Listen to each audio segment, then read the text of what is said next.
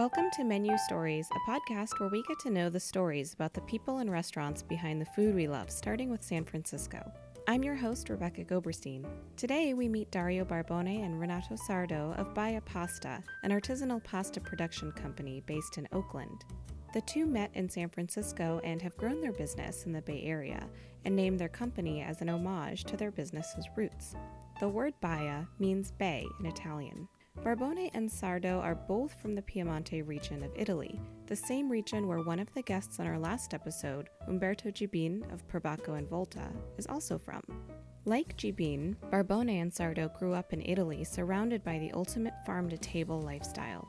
Sardo took that passion to his entire career spent as an advocate for the slow food movement, as did Barbone, who has a PhD in molecular medicine and sees the nutritional importance of organically and locally sourced ingredients. I believe US, but kind of worldwide, food is being removed from culture. So you see a lot of people here not really connected to a specific culture and actually a specific relationship with food. Eating at the table, cooking for people, visiting your farmer's market, getting what's in season, supporting your local farmer. Seeing how much people is disconnected even with cooking a plate of pasta is Disconcerting. surprised. Yeah.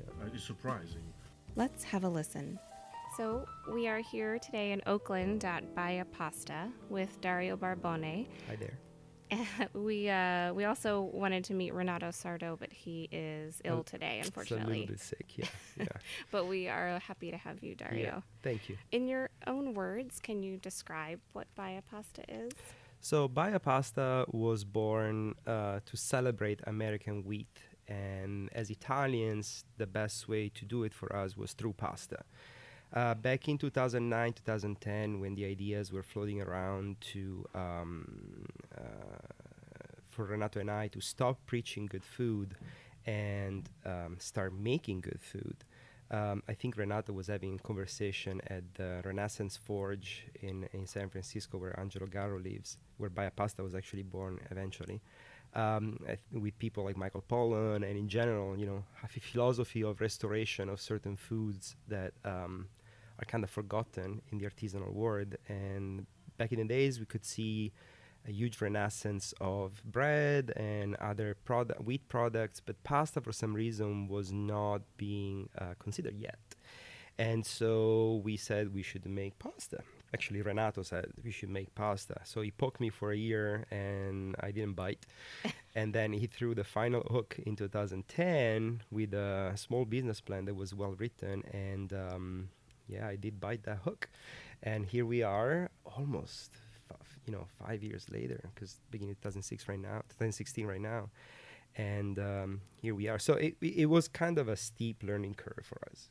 So one of the things that Renato learned, and then I double checked on the website of the Italian Ministry of Agriculture, is that actually 70 to 75 percent of the grains that are used in Italy to make pasta are from Canada and US. And now from Eastern Europe as well, but the bulk of the import is from the Americas.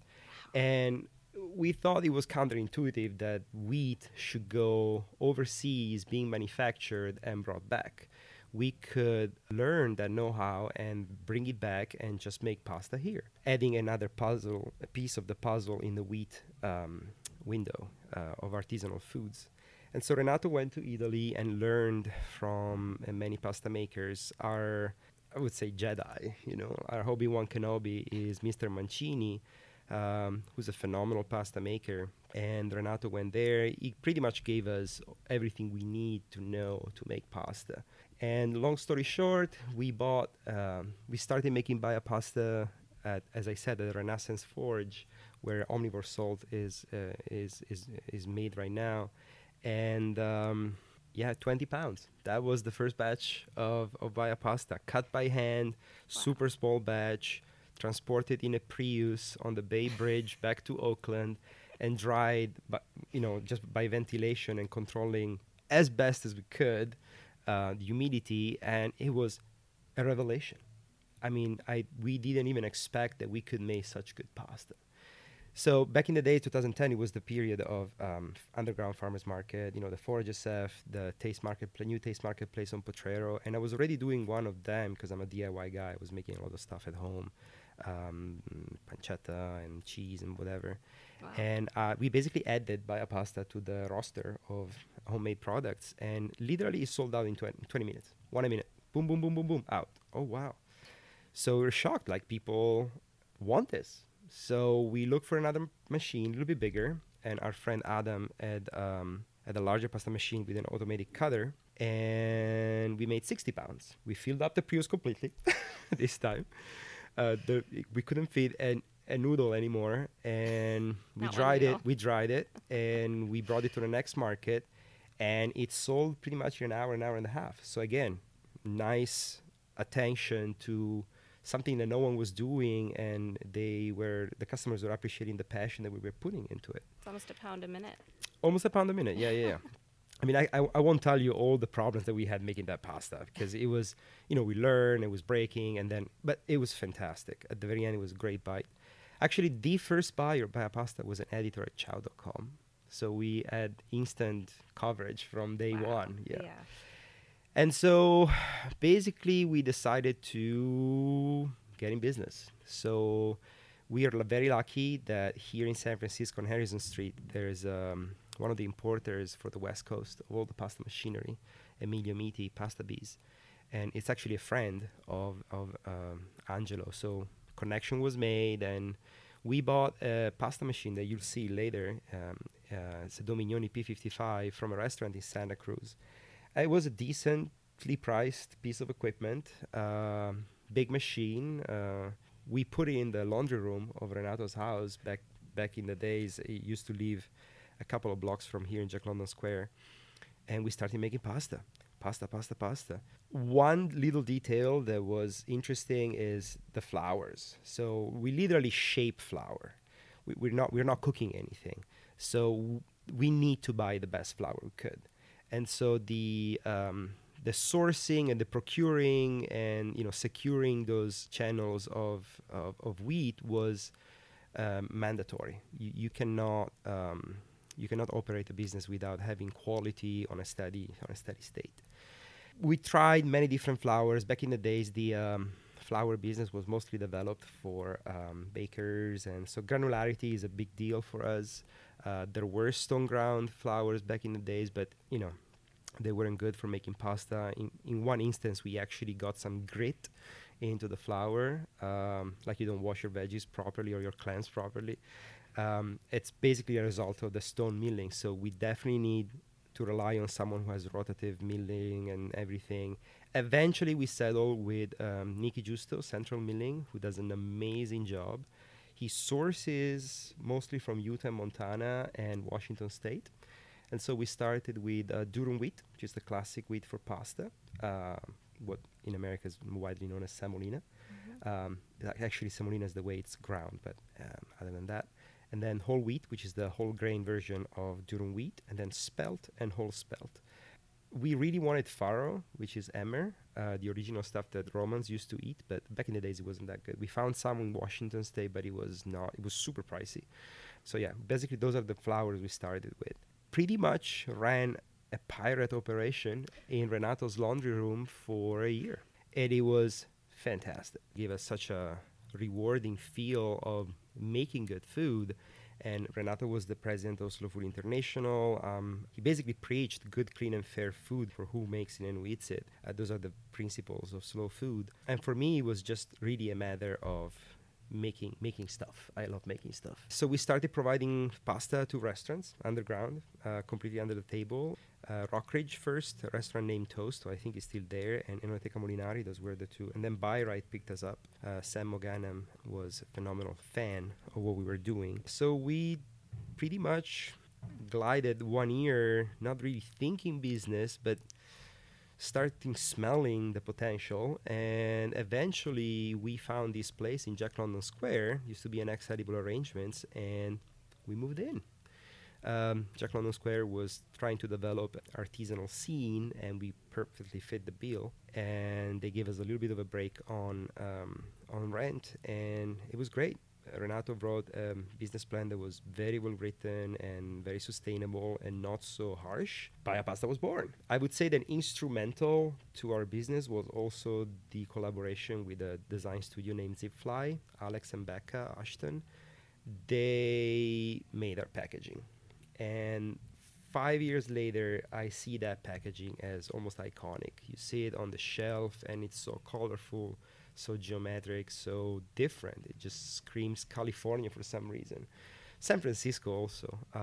It kind of looks like a peace flag, which wasn't the intention, but if you choose different colors in the end, you're gonna find yourself with a peace flag. So it's perfect. It was perfect. So Baya Pasta was born, and now we've been expanding the flours, expanding the cut. We bought new machinery. We have employees. We're a real business. It's growing. It's growing. That's amazing. So you mentioned a lot of different kinds of flour and a lot of different kinds of pasta.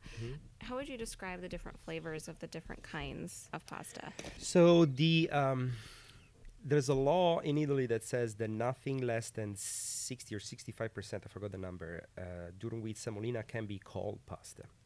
And so what do you mean by that? it means that the customers need to get the real deal. You know what I mean? Pasta cannot be made with soft wheat. It has to be made with hard wheat, durum wheat. And so there's a law for that. There's no such rule in US, but we stick to it. Because our pasta is basically it's made in old traditional Italian style.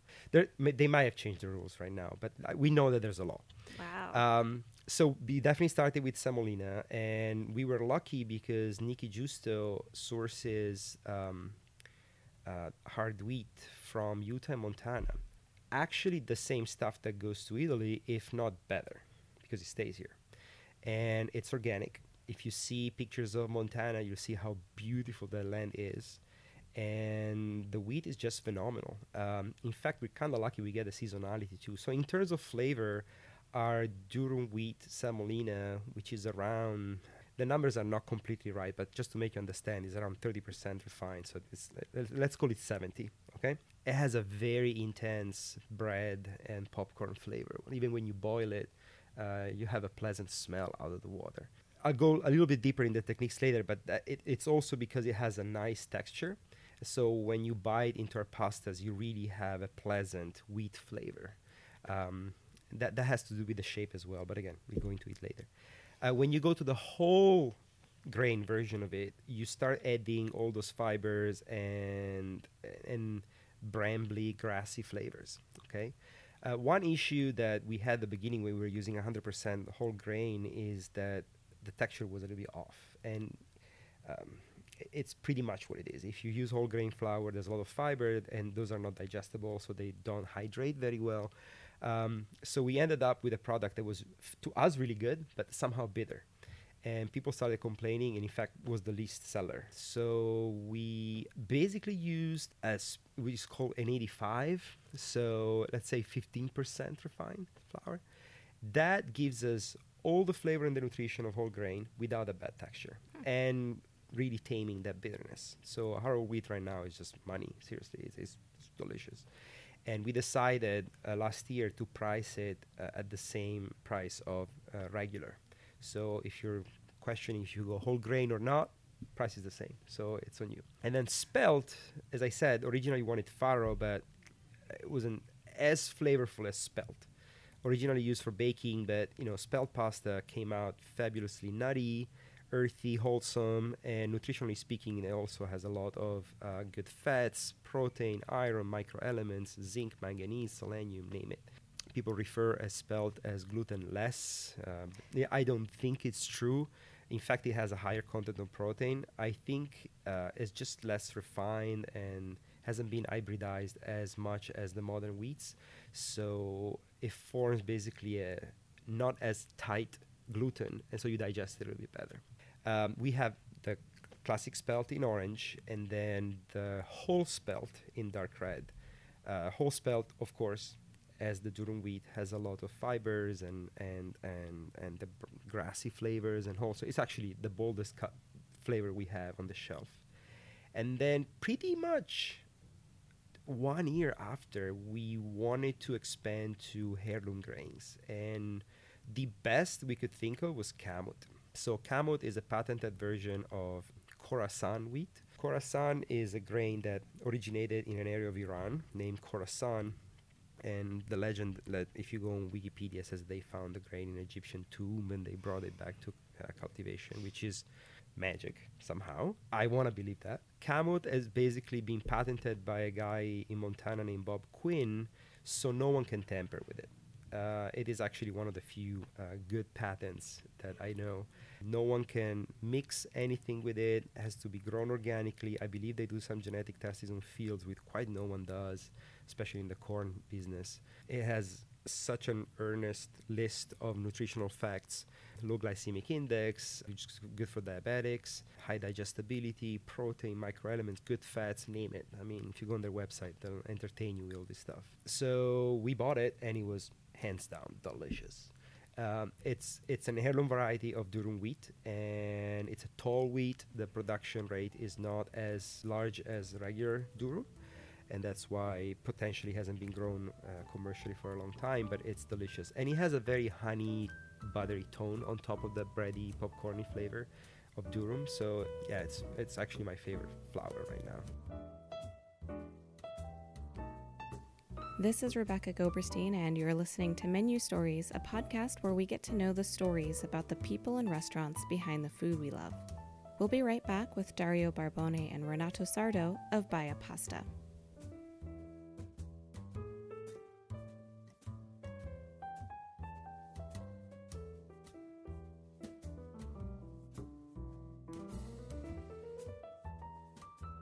So if we could step back a little bit and get to know your history a little bit more and Renato's. So how did you two meet? So we met at my house now, that back then was not my house. It's kind of interesting. I used to live, and I still live, on Potrero Hill in San Francisco, and Renato was hired by my neighbor on the third floor at a company named Vinfolio, because Renato has an extensive background in wine as well. And this guy basically threw a Christmas party, and we both attended. I just walked the stairs, and Renato came in, and we were the only two Italians, and we started chatting. And instant groove, instant friends. And he was still very, very involved in slow food at the time.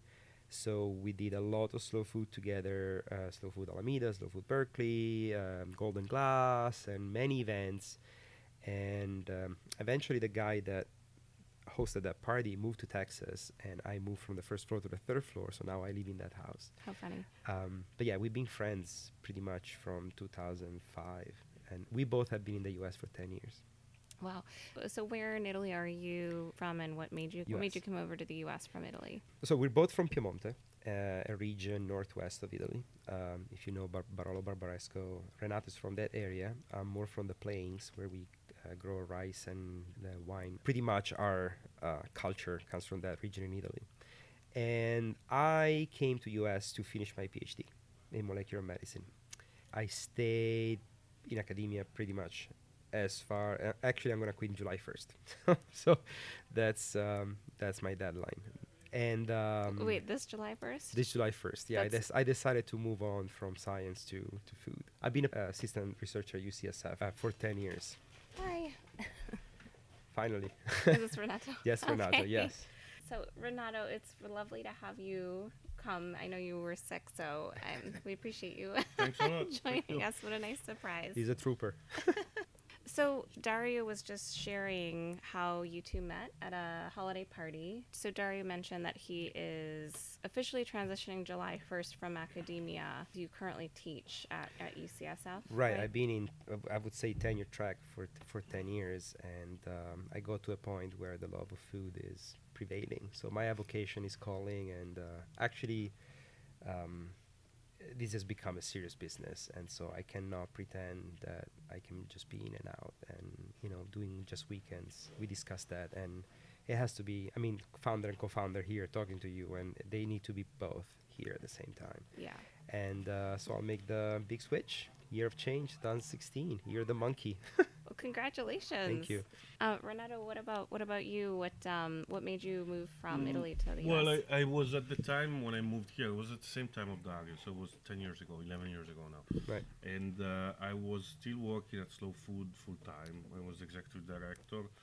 And I married an American woman that was working at Slow Food at the time, who's now making a career in the food world. And we decided to move. It was 10 years basically that I was doing Slow Food, and I thought that it was time to change. So I moved after the marriage. I stayed 1 year more in Slow Food, and then I moved to US without any real plan. Like I thought that frankly it would have been easier to find a job in the NGO world here, but it was not very easy. Probably would have been easier in the East Coast. There are more international NGO that collaborates with Europe. So like it was a little bit more difficult than I thought to find a. And so like the plan B was to help Slow Food put in roots here. And then during the first 2-3 years, I did several little jobs, mostly related to Italian wine. And I did also some job like work in a specialty food store, in a wine specialty, in a wine merchant, and that's where I met Dario. Basically, I always wanted to try to live somewhere else. The Slow Food experience was great. I thought that when I left was kind of the peak of the international development of the association. Then many things has happened since. Like Slow Food has done several other things, but nothing really out of Italy. I mean, to be honest. And so I knew that where Slow Food was going, that was kind of the peak. I built this international movement, and I thought it was a good moment to leave. And so I came here without any plan, but always with the idea that if I couldn't find a clear career, a possibility would have been to switch from Slow Food theory to practice. Because in California, particularly, there are many people who do Slow Food theory well, like Paul and many organizations. There are many who know, like who theorizes about sustainable food movement, but there aren't many who actually produce slow food things, products, compared to Italy, where the density is higher. And then 4 years ago, 5 years ago, it was the right time to try. Yeah. And so I always wanted to try to do a pasta company because I thought it was interesting that there was nobody really doing dry pasta, and most of the wheat comes from here. Because pasta is obviously so rooted in Italy and Italian cuisine, and it makes a lot of sense in California because there's always a lot of comparisons to the food style and the climate here to Italy. But have you both always had a fascination with food? Kind of, what are some of your first memories of food when you were children? For me, like my family was intrinsically connected with food. Like my father was a food wholesaler. In reality, his soul was a food journalist, so he always started to write about food. He was one of the founders and he still works for Slow Food as the chairman of the foundation. So, but at the beginning, he was basically selling high quality cheeses and salami to restaurants in Piemonte. And so, one of the first memories I have are of the amazing number of white truffle that he could get with barter, like bartering milk and cheese with some of the truffle. So we had particularly rainy winters where the wine is not very good, but there are a lot of truffles. One of my first memories was to have this fonduta, which is our sort of raclette with a ton of white truffles. Wow. Which was at Not the too time shabby. not decadent, but it was great. Yeah. Can you imagine him 5 years old eating truffle? And then I remember like Obelix, all the cheeses, the pasta, the ravioli. Like we had a grandmother, which is an amazing chef. So I remember all the dinners in the in my my grandmother farmhouse, really, in Monferrato. So like I remember like killing the chicken, the whole process from like really from farm to table. For real, not for when styrofoam trays were not didn't exist yet. Yeah. For me, I come from a family mostly from the south, and a very heavy cooking family. So I grew by the lap of my grandmas and mom, and my aunt and uncle had a little orchard and with a actually kind of a little vegetable garden as well. And yeah, I remember spending my summers over there and growing stuff and picking it up in the morning and pruning and planting and watering. I mean, there was an entire dedication to what food is. I never really went to the store and bought it. I either picked it or, in a way, deserved it, worked for it. Myself became very interested in cooking at very, very early age. I think my first chicken cutlet was at 5 years old. That you made yourself? Yeah, and the prosciutto mousse, if I remember, that was my lunch or something. I believe U.S., but kind of worldwide, food is being removed from culture. So you see a lot of people here not really connected to a specific culture and actually a specific relationship with food. Eating at the table, cooking for people, visiting your farmer's market, getting what's in season, supporting your local farmer. All of that, it's very big in California. I don't think it's true for U.S. generally. And I believe with the last wave of people, philosophical change in San Francisco, all these deliveries and services of shared economy, there's a little bit of detachment that is being sponsored. And I think that's a problem. That's a problem because I understand time is time. I understand struggle is struggle when you're trying to make your month. But food, we are what we eat, and you cannot forget that. And you cannot forget there's a social aspect to food, other than mere energy. So when I see people that train for all this and they drink gels and stuff like that, it's a pure, almost quantum physics vision of food, which is very dry, and that's what Renato was saying. If you're not hedonistic in a way that you love, enjoy, and not just for the money, not just for the truffle, not just for the gold leaf on a dish or the perfect plating. I would say if you support who makes your food, if you love who cooks for you, and if you build a microcosmos of people that are passionate and in love with what you do, that's what you can do to change how people eat. Just feed them. Yeah, then in those cultures there is a lot of experimentation, a lot of testing that has been passed for generation.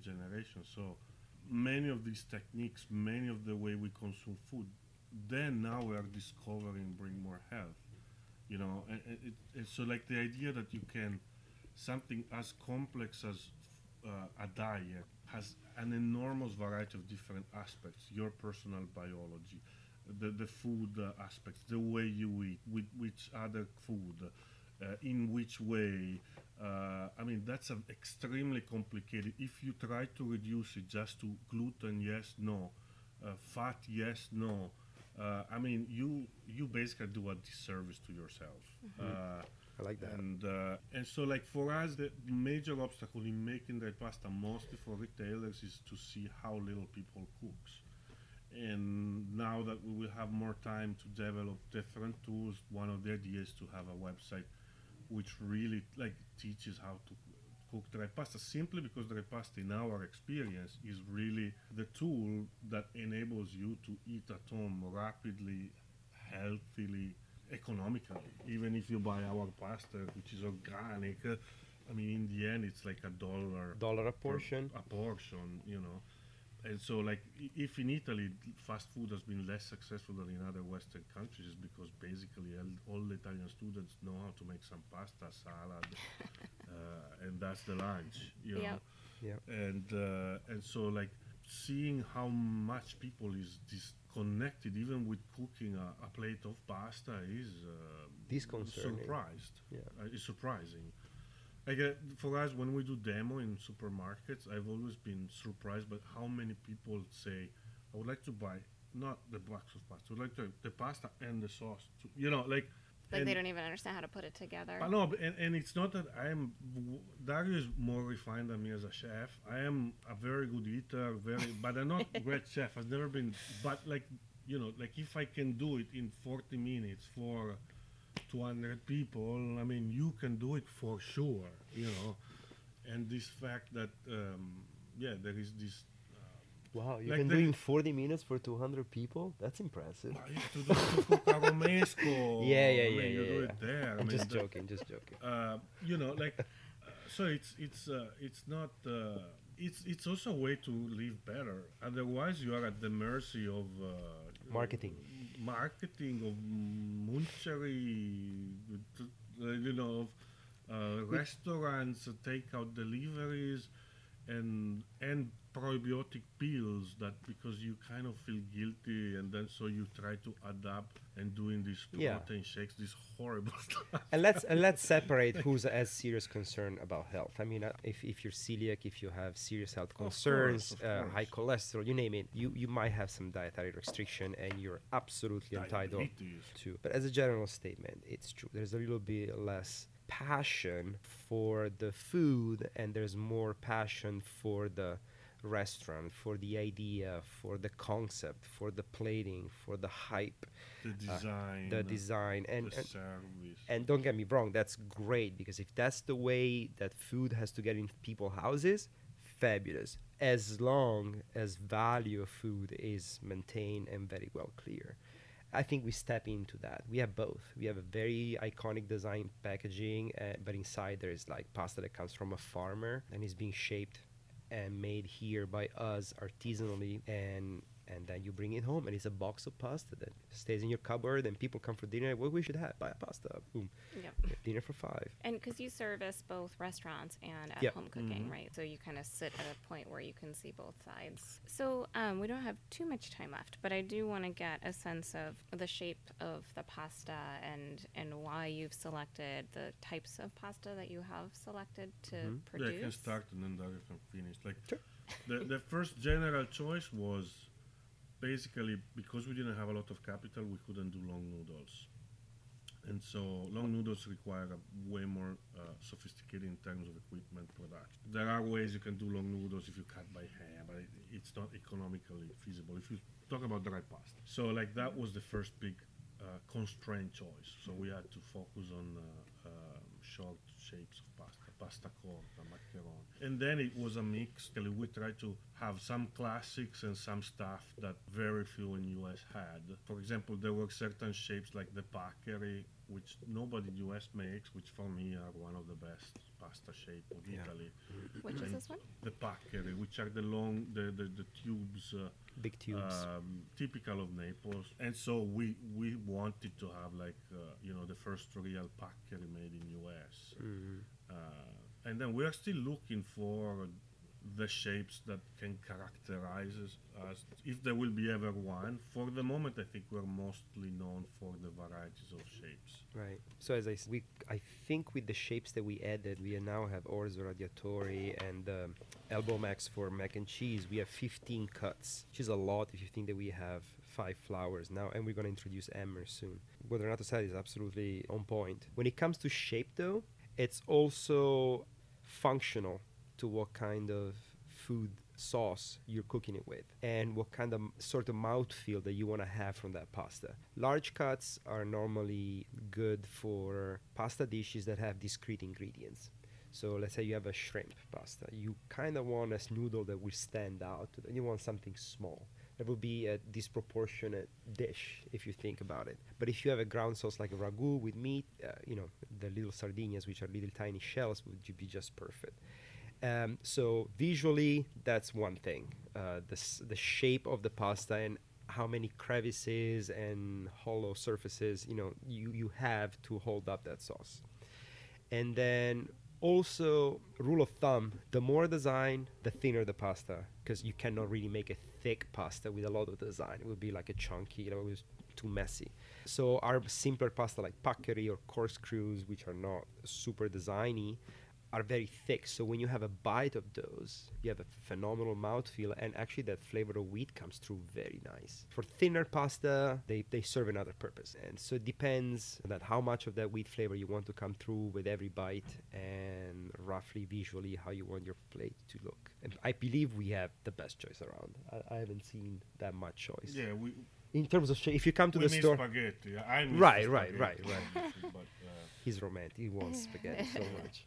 no, then there is also a regional component. There are 3-4 cuts that are strongly regional based, and they evolved because of what they had in that region, Right. and so they have the perfect vehicle for a certain plate. Like the orecchiette, I don't even know why, but in Puglia, southern Italy, they started to do the orecchiette to go with little broccoli and sausage. Broccoli And they're the wrap. tiny little. Yeah, they are Yeah. the little Right. ears. They look like little nachos. We call Yeah. them nachos. That plate, or the little twins we have, slightly. Gemelli. They are the trophy in Genova. They are the perfect vehicle for the pesto. So Right.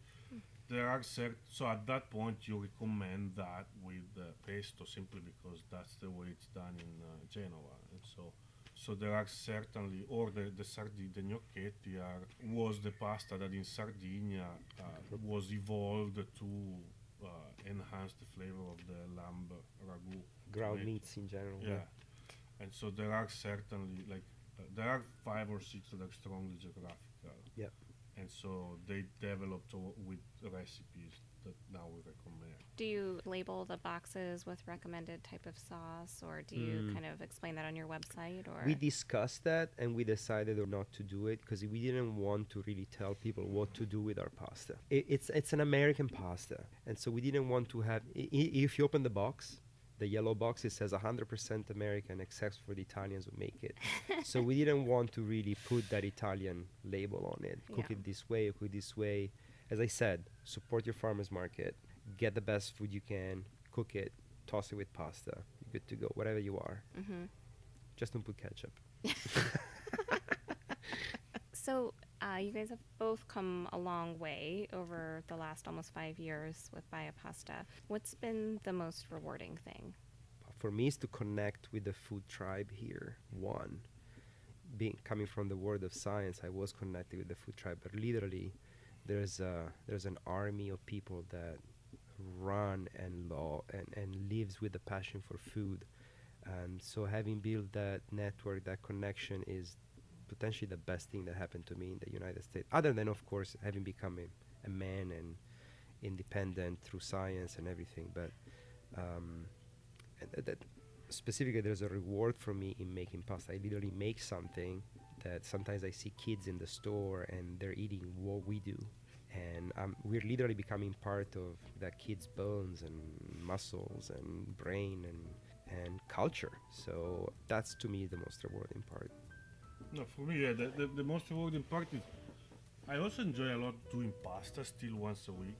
I don't know, I find it very healthy exercise, physical and also meditational. But I enjoy a lot the part that whatever we do then ends up being eaten by other. I think that's rewarding. I also find rewarding building new things, like creating a new company from zero. I think I like a lot the journey. And that's why I never stop. I always think what could be the journey, and I try to do that without being too concerned about the business plan. And I think there is something rewarding in that. It's difficult because then you're on a trench, but it's creating something from zero is, for me, is very rewarding, and slowly seeing it grow. Yeah, didn't exist and now it's on a shelf near you. Love that. So, well, thank you both so much for taking time Thank you, today. Rebecca. It was a pleasure Thanks a meeting lot. you. Appreciate that. Hi, Menu Stories people. $1 a plate for home-cooked organic pasta doesn't sound so bad when you put it like that. You can find Baya Pasta at their shop in Jack London Square, on the shelf at Whole Foods and local grocery stores, or you can visit their website, bayapasta.com, to order online. On the next episode of Menu Stories, we return to San Francisco and get to know a series of soul food and Southern-style chefs across Hayes Valley and the Fillmore District. Subscribe to Menu Stories on menustories.com so you can get the next episode delivered to your inbox. You can listen on our website, iTunes, and SoundCloud, and be sure to find us on Facebook, Twitter, Pinterest, and Instagram. Special thanks to Siska Marcus, Menu Stories assistant editor and producer, and Patrick Wong, our videographer. I'm your host, Rebecca Goberstein, and until next time, happy eating.